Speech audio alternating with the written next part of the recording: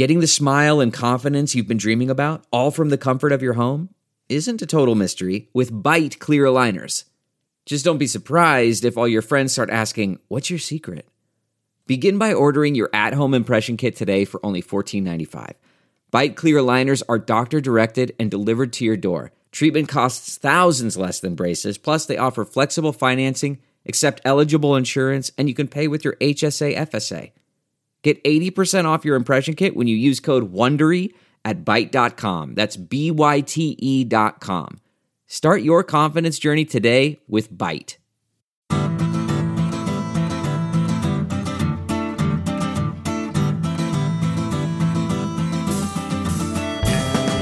Welcome to the Sinica Podcast, a weekly discussion of current affairs in China, produced in partnership with SupChina. SupChina is the best way to keep on top of all the important news coming out of China, our daily email newsletter, our website, and our growing range of podcasts and videos will keep you up to date on a nation that is reshaping the world. I'm Kaiser Guo, coming to you today, as you would be right to expect, from the socially distant Sinica studio here at my home in Chapel Hill, North Carolina. Joining me from his own clean room, built with a grant from the National Endowment for Democracy in Dublin, not only as a guest bedroom, but also as a secure comms room from which he sits like a spider at the center of a globe-spanning web, is that ingenious puppet master behind that vast network of hostile foreign forces, Mr. Jeremy Goldkorn, editor-in-chief of SupChina. How are you, man? Greet the people. Oh, gosh, I'm doing great. I'm masterminding many plots against all the revolutionary countries. Counter-revolutionary. Man, I can't even tell you how nice it is to have you back on the show now more often. Please let this last even once the lockdown is over, okay? Oh, yeah. Okay, great.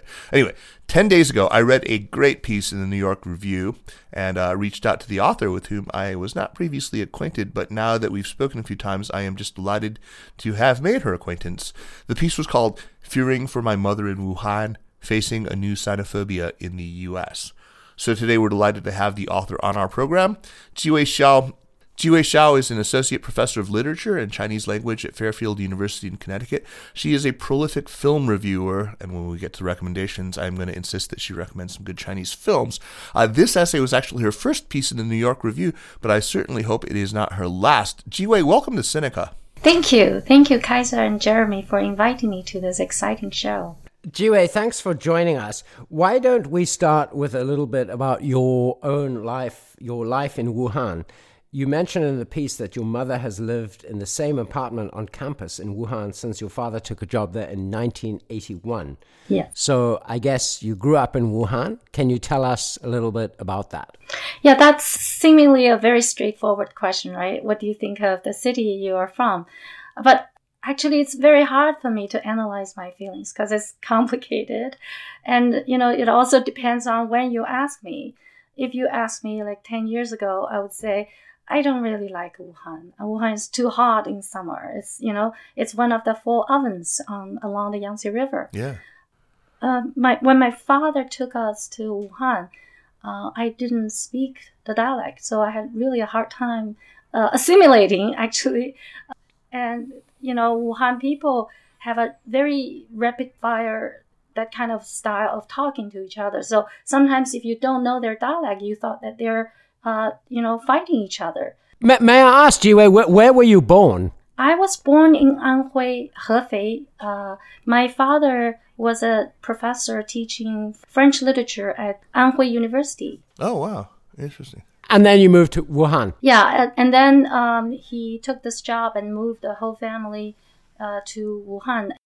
So I was actually not the only child in the family, but I grew up like a single child because all my siblings were much older than me. And you can imagine, I don't have the big sisters and brothers to really teach me how to speak the language and mix with each other, your classmates at schools. So it was hard. And my father was so much older than me. I mean, he was 53 when I was born. To give a little secret of my family. But the reason why I revealed this is because, part of the reason why I shouldn't say I was motivated, but I wanted to come to the U.S. Was because of my father. So there was lots of reasons there. We could talk about that maybe later. Yeah, no. So you mentioned about Wuhan, how it's people there talk very loud. What is that expression? It's like 一个湖北佬说不过一个九头鸟。天上九头鸟，地下湖北佬。But that isn't about talking loudly. That's about Hubeiren being wise or able, smart, right? Yeah, I mean, but it also has this negative connotation. You're very aggressive. And, sly and cunning. Yeah, you have this fierceness. I do feel like, because I grew up on this campus and it's very, in the 80s and 90s, it was so peaceful and quiet. But it's a secluded place, I realized later. You grew up in this quite privileged place where you are exposed to all these, the best that, Wuhan had, basically. But once you get out of the campus, you are faced with the crowd. It was really a crowded city. That was, my first impression when we first moved to Wuhan. But still, compared to nowadays, the city in the 80s and 90s had less traffic, of course. You don't have the car culture. I mean, for me, most of my growing up is in the city that almost seemed sluggish. It was not, highly developed as in recent years. You see this big development in the city. Almost every way. I haven't been back there since... I was back there in the winter of 2008, and I haven't really been back since. You've gone back almost every year, so it's almost like being able to see the change, like a time-lapse sequence in a film. Yeah, that's I remember right.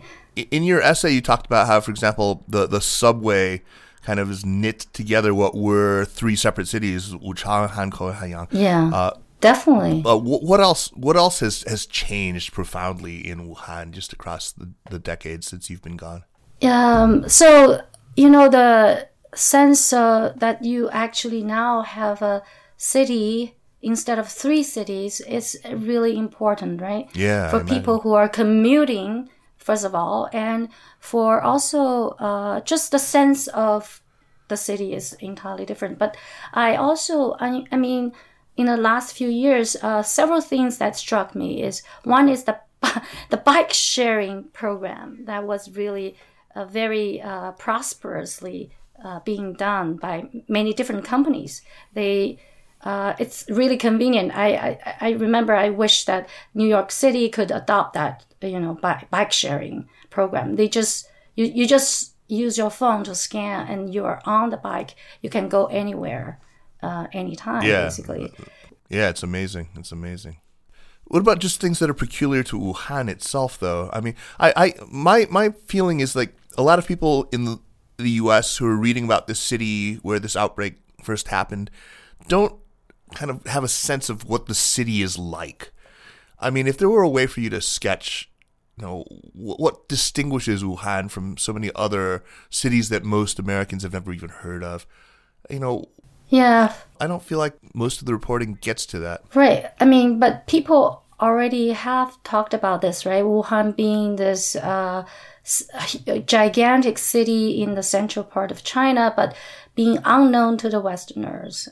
Most people know Shanghai, Beijing, Guangzhou, and maybe a little bit about the city of Hangzhou and Suzhou, all these beautiful touristy cities. But when you talk about Wuhan, where is it? That's the first question I always have to answer. Oh, it's along the Yangtze River. It's in the central part of China. It's also a very important city in terms of, it has a long history, first of all. And it also occupies a place in the even the revolutionary history of China. But for Westerners, who cares about that? I don't know. So October 10th, 1911, right. The Wuchang Uprising, right? Right. Yeah. And they compare Wuhan to Chicago, but I don't think this comparison is even apt, right? And people talk about how it doesn't have the features, doesn't have the cosmopolitan features. Some people said it's still looking for the identity. So in terms of modern architecture, it doesn't have that. However, I have to say, it has lakes. many lakes. Right. It has this. It is a river town also. You can see Yangtze River. One of my fondest memory about my childhood is my mother took me to take the ferry rides across the Yangtze River. It's a crowded space. People have bikes going to workplaces, commuting across the Yangtze River. But you can also, for kids, you can just look at the river, and it's a beautiful scene, actually. So, Jiwei, if we can interrupt this wonderful reverie with a bit of contemporary awfulness, when did you first become aware of COVID-19, of the disease in Wuhan? It's not from any relatives from Wuhan or friends. I still remember I heard about the news actually from my student. I was teaching this class, Chinese language class, and he said he suddenly, just when we were doing exercises, he suddenly blurted out and said, "Oh, there is a plague that's going on in China." And I thought, what are you talking about? This kid must be reading some random stuff online. So we all kind of laughed it off, and we thought that he was just like a clown of the class trying to get everybody's attention. When was that? Do you remember? When it's in the mid of January, because that was maybe the second class after school opened. So it's probably 15th or 17th or 18th in that week. But I remember that. And then the second time I was paying attention to was this picture of doctors wearing this protective gown. This really kind of scary looking, like people in a chemical warfare. They're wearing the how do you say this? The hazmat. Yeah, the hazmat. And the picture was circulating from one WeChat group to another without even the text. But everybody can kind of guess what's going on. So that was the two scary moments at the beginning. Although we dismissed it, I remember these two. And then things got serious. I know that something happened. Once the municipal and then the provincial and then finally the national governments got past their, so you can fairly call it their initial mishandling of the outbreak, it sounds like from your piece you were pretty impressed with the actual capacity of the state to mobilize. And you write about the neighborhood committees, the Jiwei Xiao, these people who, under normal circumstances, as Jeremy is fond of pointing out, can be incredibly bothersome with their nosiness and all their nattering. And suddenly they become indispensable, just like a totally indispensable part of the response in this kind of a crisis. What impressed you about the way that China responded after January 20th, after, the lockdown started on January 23rd?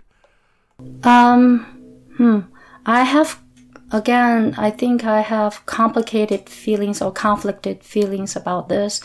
The lockdown is not just an inconvenience. It's really, for my mother, and I can imagine for other people, it was very hard to bear. Actually, it's 70 days, not just 60 days.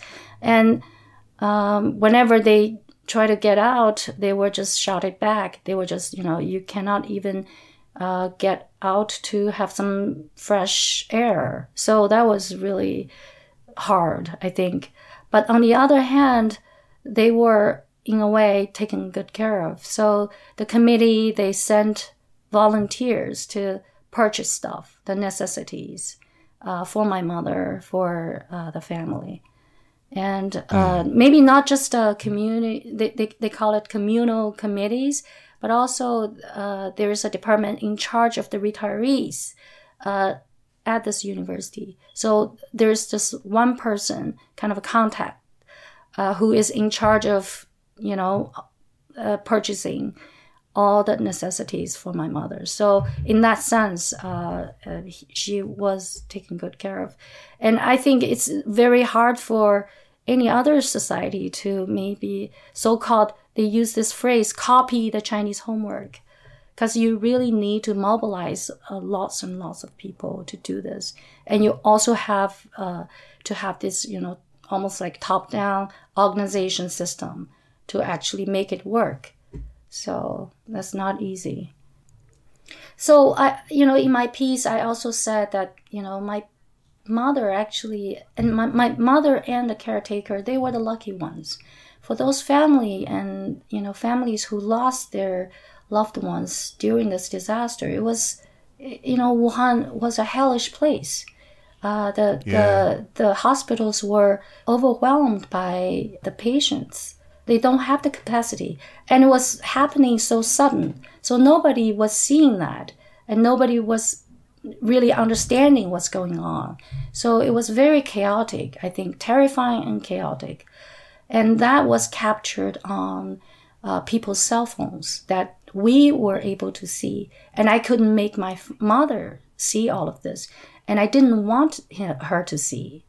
So I kind of was a little bit overprotective in that sense. But right. it was well, I don't blame harrowing experience. I was crying. What good would it have done for her to see that, right? Yeah. Yeah. So, and compared with, I shouldn't say this, but when my father passed away in 2011, 9 years ago, I was suddenly caught back, and the entire experience of dealing with him, falling into coma in a hospital, but that was the peacetime. Although it was really emotionally, it was difficult, but, it was so much better I could imagine than those right. who were losing their loved ones. Basically, some people just dropped dead at a door, at a gate, I heard. Jiwei, let's talk about the writer Wang Feng, or as her pen name is Fang Fang, who is kind of an establishment writer, but interestingly enough, she chronicled life in her Wuhan diary and was critical of some of the aspects of the initial handling of the epidemic in China. But she's received a lot of criticism, some of which you wrote about in your essay. Who is she, and what did she say that was so controversial? So I just want to say a few things. One is Wang Fang or Fang Fang. She did not get famous overnight because of the quarantine diary or Wuhan diary. She was already famous in the 1980s. And she, of course, as you mentioned, that she was in the system. I think in 1 year, I don't have the exact figure. She was elected the president of the Hubei Province Writers Association. So she was in the system.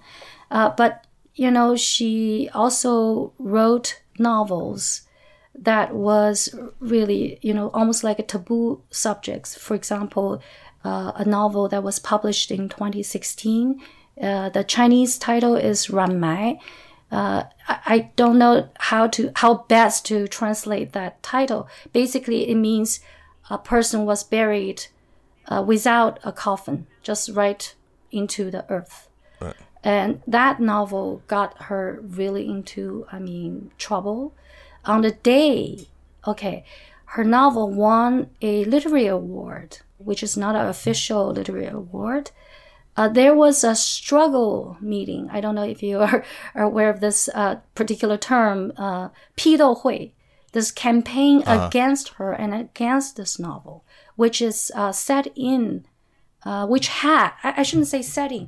has this land reform as the backdrop. So people were angry. These particular group of people, and many of them are party loyalists and ultra-leftists, they were angry about her. And they call her by all kinds of names. And the harsh language that they used to criticize her was very similar to the language that people and these party loyalists and ultra-leftists are using now to criticize her. Yeah. And it's also... I'm sure it's a lot of the same people. Yeah, exactly. And the rhetorics just reminded us, I mean, the people who are not involved in this, of the language that people used during the Cultural Revolution. Right. It was shameful that, after so many years, that people are still using that kind of language to criticize someone who is speaking for so many ordinary people who had suffered during this tragedy. And this is a trauma. This is a national trauma. And there should be many, many voices. But unfortunately, we have this singular and very courageous voice. And even that, and I mean, she was not very harsh, actually. I read most of her diary entries. And I don't think she was that harsh even. She was also praising, the heroism that was happening in Wuhan. So it was not kind of as they described, like, she was a traitor of China, and she was the class enemy, and she was giving the weapon to the foreigners to damage, to smear China. So all these accusations are reminding me of the same language that many people were using in the Cultural Revolution. And I think Fang Fang was very clear about who her enemies are. And we also knew who these people are. Sounds like people talking about Jeremy. Not hard enough on China. Too hard on China. But, yeah. A friend of ours, though, a China scholar who will remain nameless here, actually wrote a note to both Jeremy and to me lamenting about how Fang Fang has been given so much attention because of these attacks against her by these new Red Guard types. Mm-hmm. But he wrote, he said, the beat up on her will mean that international readers will expect that Fang's pathetic diary will be a modern-day Gulag archipelago. Hell. This particular scholar went after her, obviously not just for being what he thought was not good literature, but it seems just for making it seem that, if this is all there is to complain about in the government's response, then maybe they've not really been doing such a bad job after all. Right. I think the criticizing her for not being literary enough or producing quality literature is kind of ridiculous to me, I think, I have to say. Because if we, we all know that there is a different kind of literature in this crisis time, right? There is documentary. I consider her diary as a kind of documentary even for the sole purpose of bearing witness. I think it has a tremendous value. And it's not just her diary.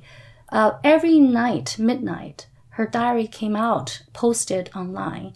There's this long story. I think some of your listeners probably are already aware that her diary entries were just being deleted numerous times. But then there is this huge base of masses, the readers who are waiting for this daily post to come out. They waited. And some people... So they can screen capture and retweet. Yeah. And exactly. When I was on WeChat and reading all these responses, it was heartbreaking, but also comforting. You see all these ordinary people leaving these messages, supporting her. Most, I think, are supportive, and telling her that you should go on and you are speaking what we cannot say. So you are our voice, you are our conscience, basically. And, I think it's because of these people she could go on and she could fight this battle. And I think at the end of her diary, you can see that. It's almost like, have the privilege of speaking for these people. I think it's important. Right. And also, can I add about literature part? Because I'm a literary critic, and I want to make my position entirely clear. That is, I read Fang Fang's novels in the past. I have to admit, I'm not a huge fan of her particular style of writing, because I always wanted something not just realistic. I want something more. I feel like there is a shortage of that in some of her stories and novels. I didn't read all of her novels, so I cannot say that I'm an authoritative critic on her work. But I think, she's just so admirable to do this. And one of the critic, I think, he said something that's really interesting. He said, for decades, for almost 100 years, modern Chinese writers, they were looking for this kind of literature that can appeal to the masses, the people, the ordinary people. And they couldn't do it. They could not produce that kind of literature. And she kind of realized their dream of reaching out to these people. And of course, you also can see that this is enabled by WeChat, which we can talk about later. And we will, yeah. Yeah, that's probably not going to convince our sinologist friend, Kaiser. But no. If we can talk a little bit more about the literature of disease and pandemic, Jiwei, is there an emerging literature of the pandemic in China? I am not aware of that. I have a different view about this. I think we should not, I shouldn't use word should, but for me, I think literature needs time, needs a gap of time between the event and the writing. I think many writers... No. What about Daniel Defoe and what is it called, The Plague Year? Wasn't that written immediately after a plague? But for me, I think you do need some time to reflect on what happened and sort out things. I think there is... I wouldn't be surprised that we will have something great literature coming out of this, maybe in a few years. But that's just my opinion. So, Jiwei, when did it occur to you that you should write something about your experience? And how were you able to land that piece in a publication like the New York Review of Books, which is notably snooty? This is interesting. I can tell you my story, which is not actually a story. I submitted my piece on a film which is called The White Goose Lake. It's a new film. So I wrote this film review and I sent it to this editor. It's a long review and he asked me to make it short. So I did it. So I did everything he asked, and I guess he liked it all right. He liked it.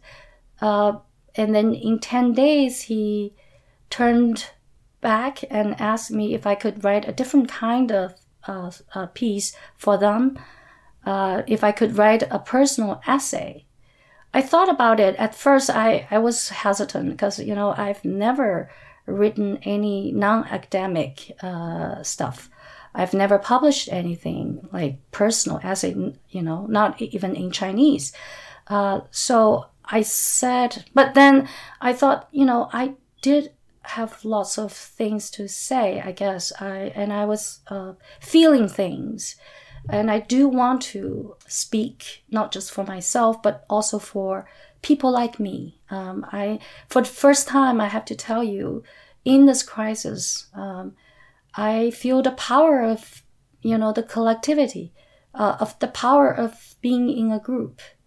I think I'm an individualist, and I don't care about being in a group. But this time, I feel like if I could say something, if I have an opportunity, I should. So I told him that why not? I could give it a try. I told him, frankly, I've never written any personal essay. So it was an invitation. Well, I think you've succeeded very, very well. Thank you. But not everybody was writing, really good sort of reflective pieces on this. Not everyone was starting the Plague Year novel or even a Lockdown Diary. But I think a lot of people were composing Weibo posts or little essays for WeChat. Like many of us who read Chinese and are on Weixin here in the U.S., we were just deluged. You mentioned this earlier, about the videos from the actual surgery rooms and things like that, with commentary, with a lot of angry posts, and also a lot of really stridently patriotic ones, and some that were really, very emotionally moving. In the days and weeks after the lockdown began on January 23rd, how did you process what was happening in Wuhan? I mean, what did you make of this whole public conversation around the virus and the government's? You talked a little bit about that, but watching from the U.S., it was just striking to me how divided people were. Not united, but a lot of them were so very divided. What was your sense of that? I don't want to sound solipsistic, right? All about myself, but this actually, I can relate this to, how I write about this. When I was taking on this job, I realized how difficult it is, precisely because of the reasons you just said. People have so many different opinions, and people are arguing with each other. And there are so many aspects, so many angles and perspectives. So how do you even write about something also that is still evolving? So it's a very challenging part. But I think I can only, sound true if I write from my own experience and from how I feel. But on the other hand, I have to connect myself with a group. So what I did is I start with a personal story. And then I also set up a group of, people who have the immigrant background, who are witnessing this whole thing from, both of their identities, being a Chinese and American. And they witness what happened in Wuhan, in China.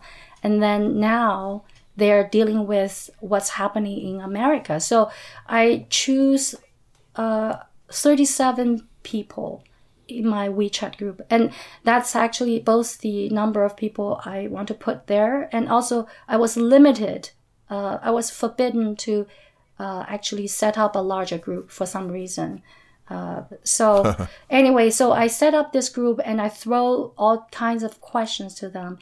And some of them I said, you don't have to share what you feel online. I mean, in a group, you can just email me or chat with me offline. So many of them did that. All these friends tell me their stories, and I was able to incorporate their views and their stories. So in certain parts of my essay, I used the plural pronoun, we, which means that, some of the things that I talked about didn't happen to me personally, but that was happening to my friend and friend's friend. And I thought that's the only way that you can both write about yourself with a true voice and also not losing the larger picture, not losing other people's viewpoints. So I think that's a good time to ask you, Jiwei, about your arrival in the United States of America. Can you tell us a little bit about how and when you arrived and under what circumstances you found yourself in the United States? Two parts. I mentioned my father, actually, the idea of coming to the U.S. To seek advanced studies and then possibly a career that was planted. The seeds were planted by my father because of his own experience, because he was the older generation who was sent to Europe to study education and then French literature, philosophy.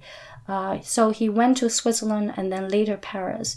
But after he came back in 1951, he felt like he was put into a cage. He could not go out again. So that sense of being in prison, being in a cage, and later on, during the Cultural Revolution, of course, you can imagine people with his background was not having a very happy life, right? So I grew up with his memory. I grew up with his grievance.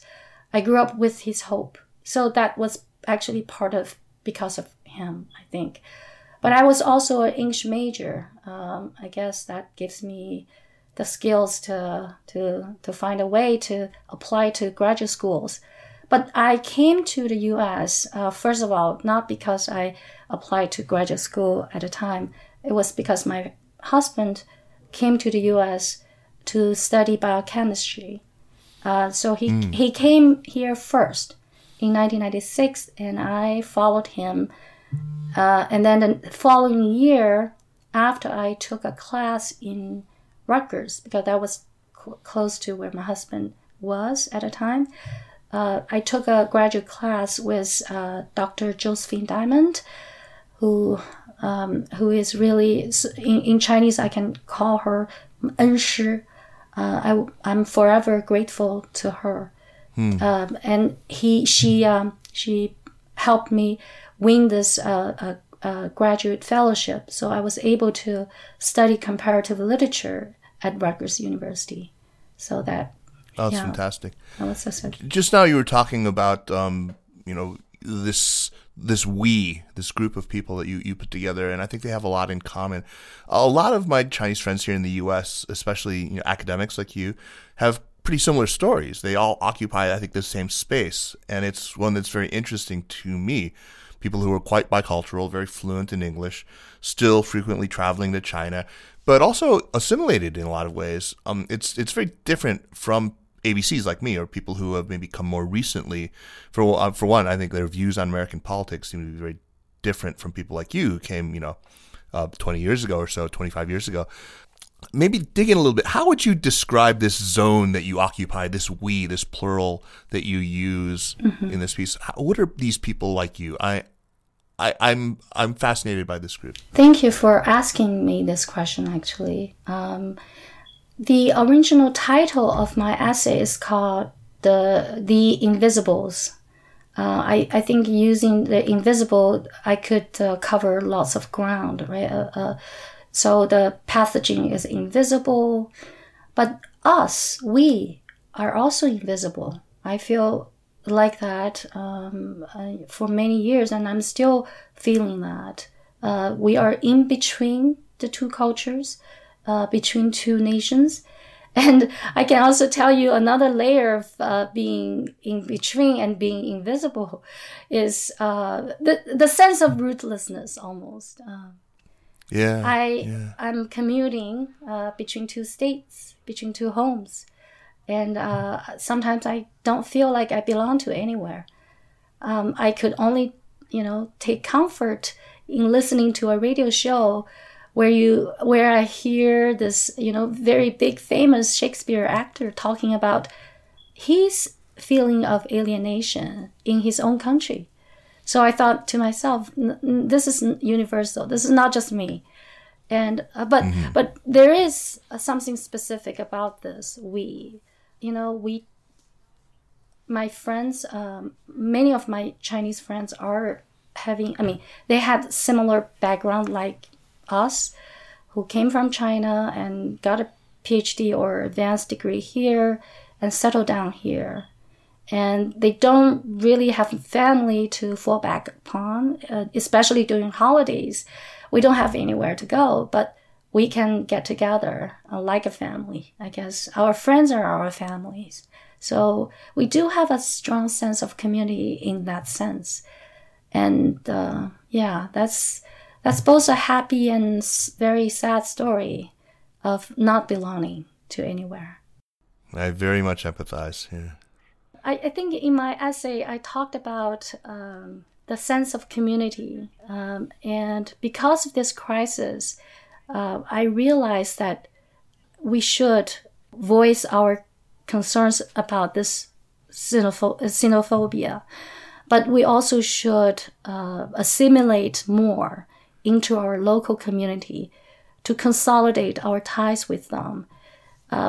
Just now I told you, because again, from my own experience, if you live in this between space, it's actually very hard for you to strike roots, to communicate or to assimilate into your local community.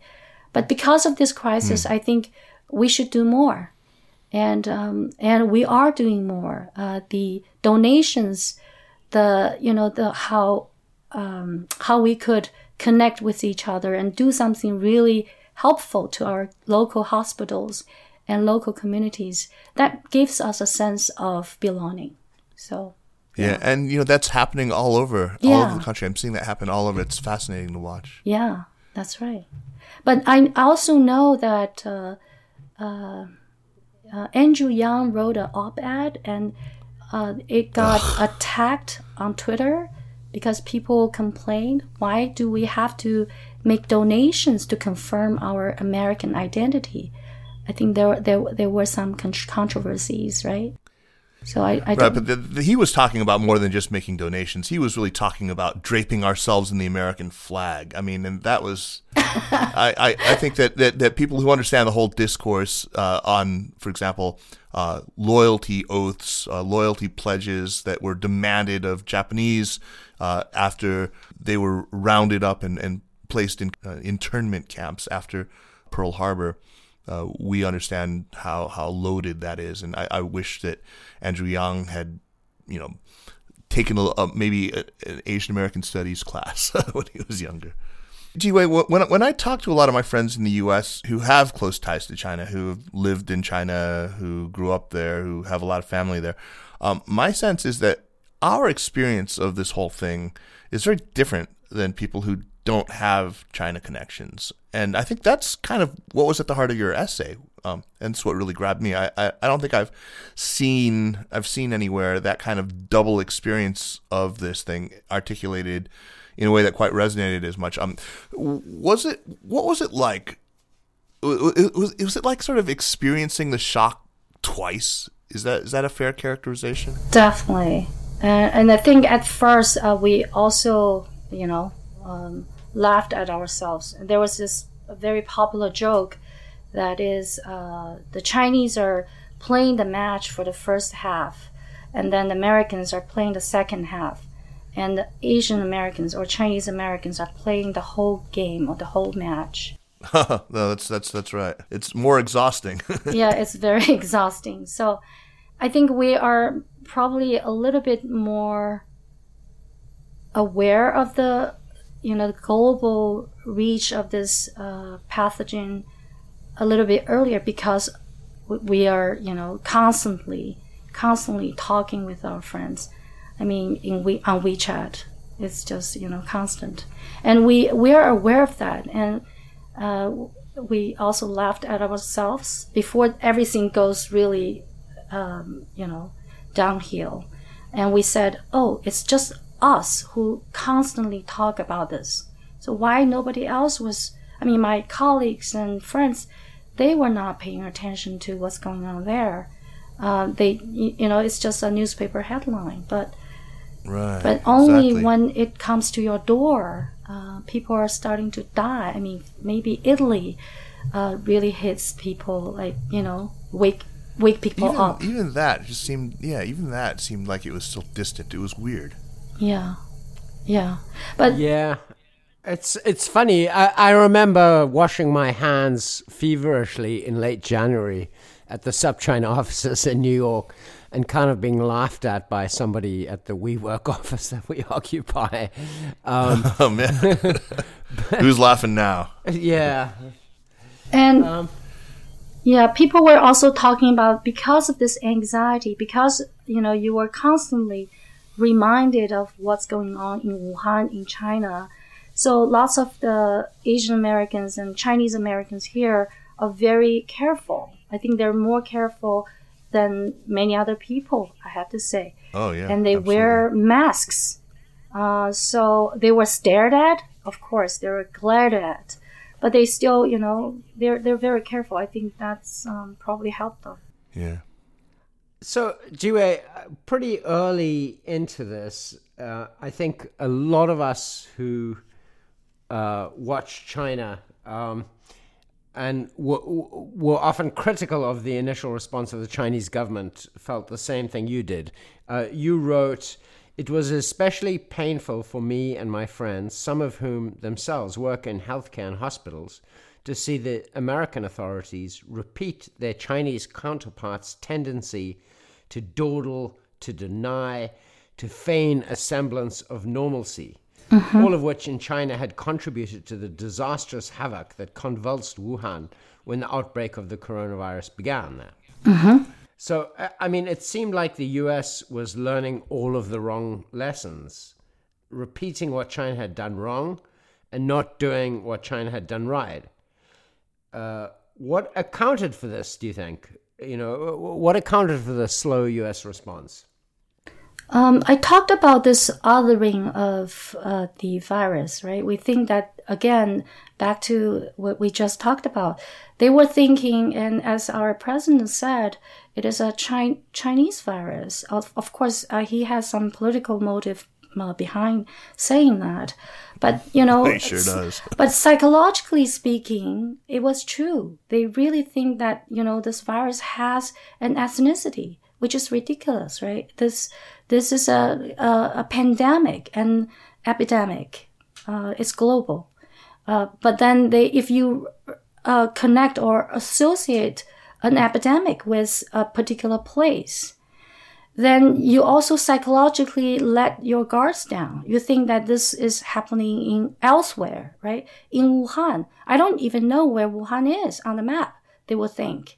So I think this really didn't help the Americans to be prepared, to be more alert, to think that Wuhan is not just Wuhan in a corner somewhere. So, and I didn't see, I don't know, media didn't really do enough, maybe talk about, what this city is like and maybe potential danger it poses, having this 11 million urbanized citizens and also, increasingly wealthy, which means that, their footprints are everywhere. And they travel. So the pathogens travel with people. So, yeah.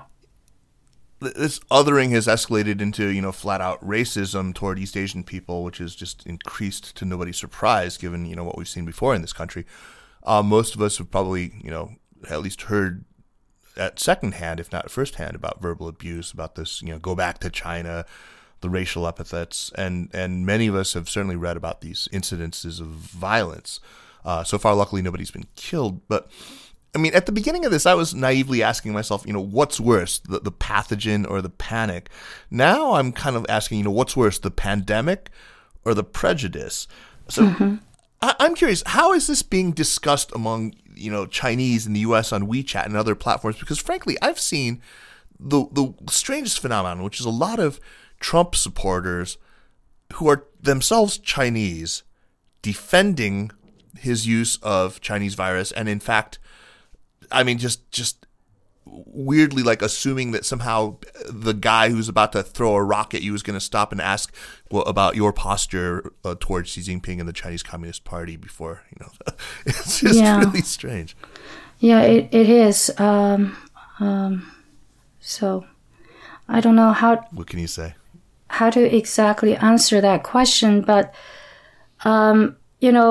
I don't have many friends who are the Trumpeters or Trump supporters. So, and I have to say, maybe a few, they remain my friends. I feel like they can compartmentalize their political views from their life.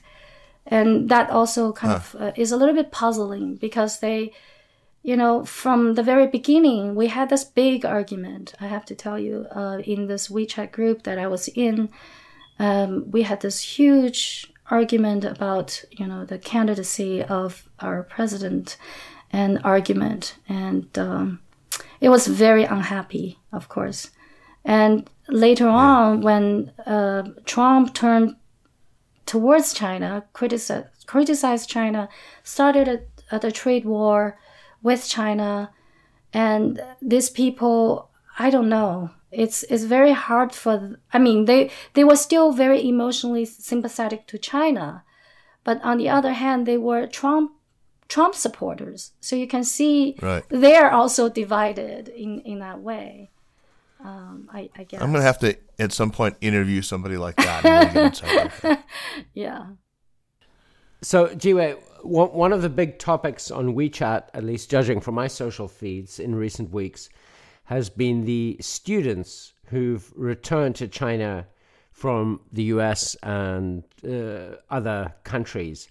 And their reception hasn't been exactly warm in certain quarters. Can you talk about that? I have limited knowledge about that, but I did ask some of my friends, and one person actually left a long message and also some photo illustration that showed the Chinese government, at least, this is happening in Shenzhen and Guangzhou, the southern cities in China. They were actually treated pretty well for the returnees. So I can't say for certain that this maybe some bad things happened, some incidents happened, but I have limited sources of information. According to this friend, the family were, all the pictures show that they were treated pretty nicely. And another observation of this friend is that he said some of the students were complaining. And he was shocked at why they even complained about it, because, everybody has to wait. So just a little bit more patience and cooperation would get you out of the situation. So, I think I need to make friends with your friends and go live in your bubble. I think that sounds a lot more pleasant than the one I'm in. Yeah. So I can't say. Yeah. Okay, but on a related topic, one of the worries over the second wave of infections has touched off really a wave of xenophobia, as I'm sure you've read about. Mm-hmm. There have been hateful comics passed around about like Yang Laji, foreign trash, sorting foreign trash into different kinds of categories. Signs basically saying they're refusing to serve foreigners, hotels not allowing foreign guests, and perhaps most extremely what's been happening in Guangzhou to the African residents there, who have been very clearly and it's been well documented, have been targeted, have been evicted, forced to sleep in the streets, forced to be tested for COVID-19 in a way that other foreigners haven't. What's your take on all of this? I was alerted to this problem from a friend in Australia, actually. He wrote to me, of course, first praising my essay, and then he asked me, are you aware of that? So I think the implication, I also see on the Twitter, some Twitter feeds said that, you're complaining about the xenophobia in America. But what about xenophobia, the discrimination, the prejudice against Africans in China? My defense would be, one bad thing cannot justify another. Exactly. There's that word, what about, right? Yeah, the what about.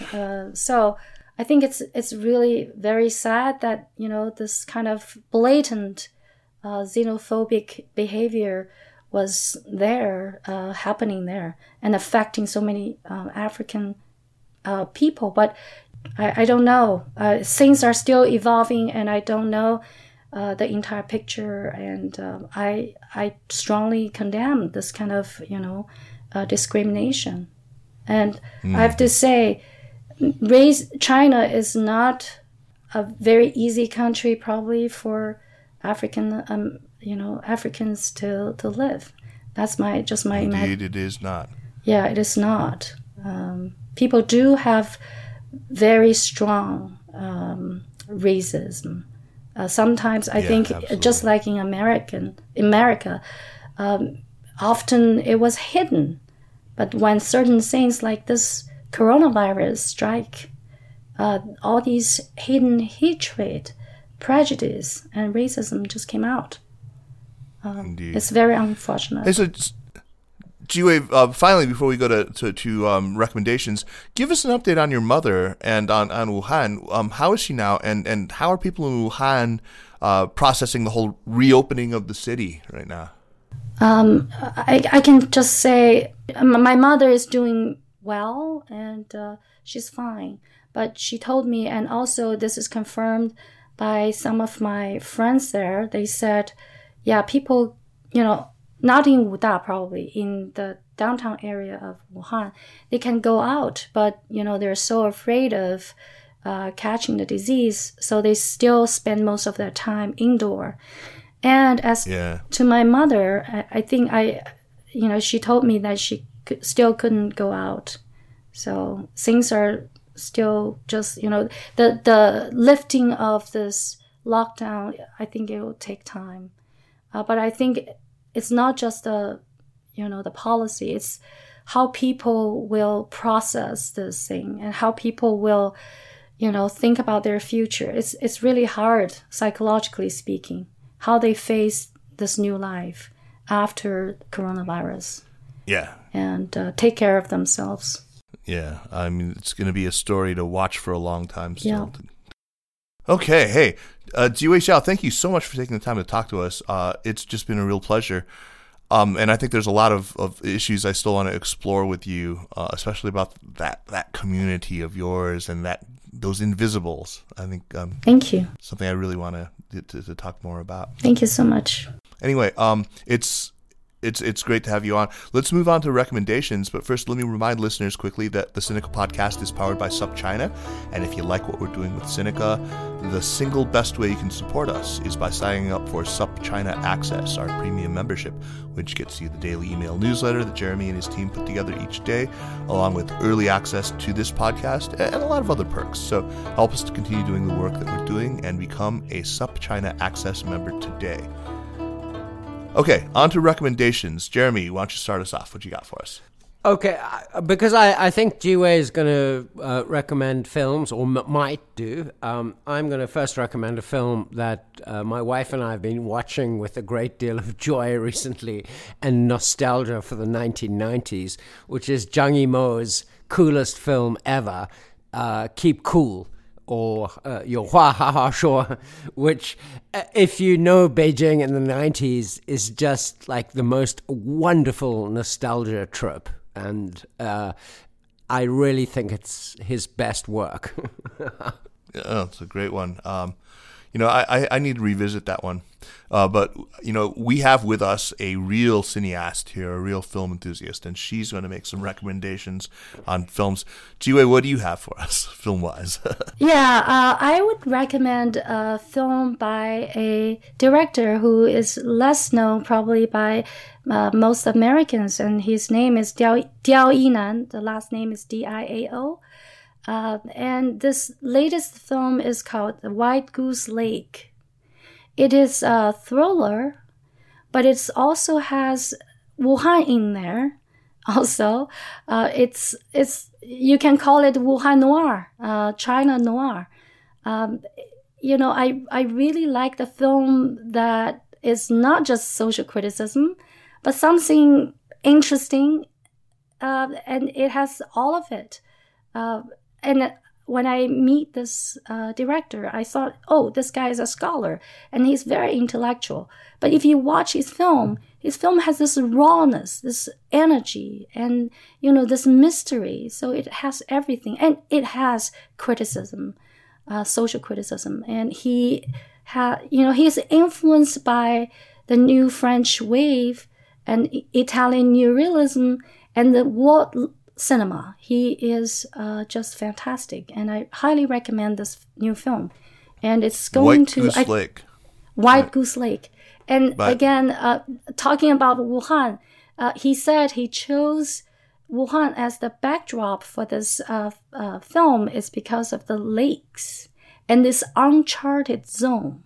And if you see the film, you will understand what this uncharted zone is. But uncharted zone could be the title that encapsulate, what we are feeling now, this very dark and uncharted zone that we're entering. So I want to recommend 2 other filmmakers. One is the Tibetan filmmaker Pema Tsetan, and his new film is called Jinpa.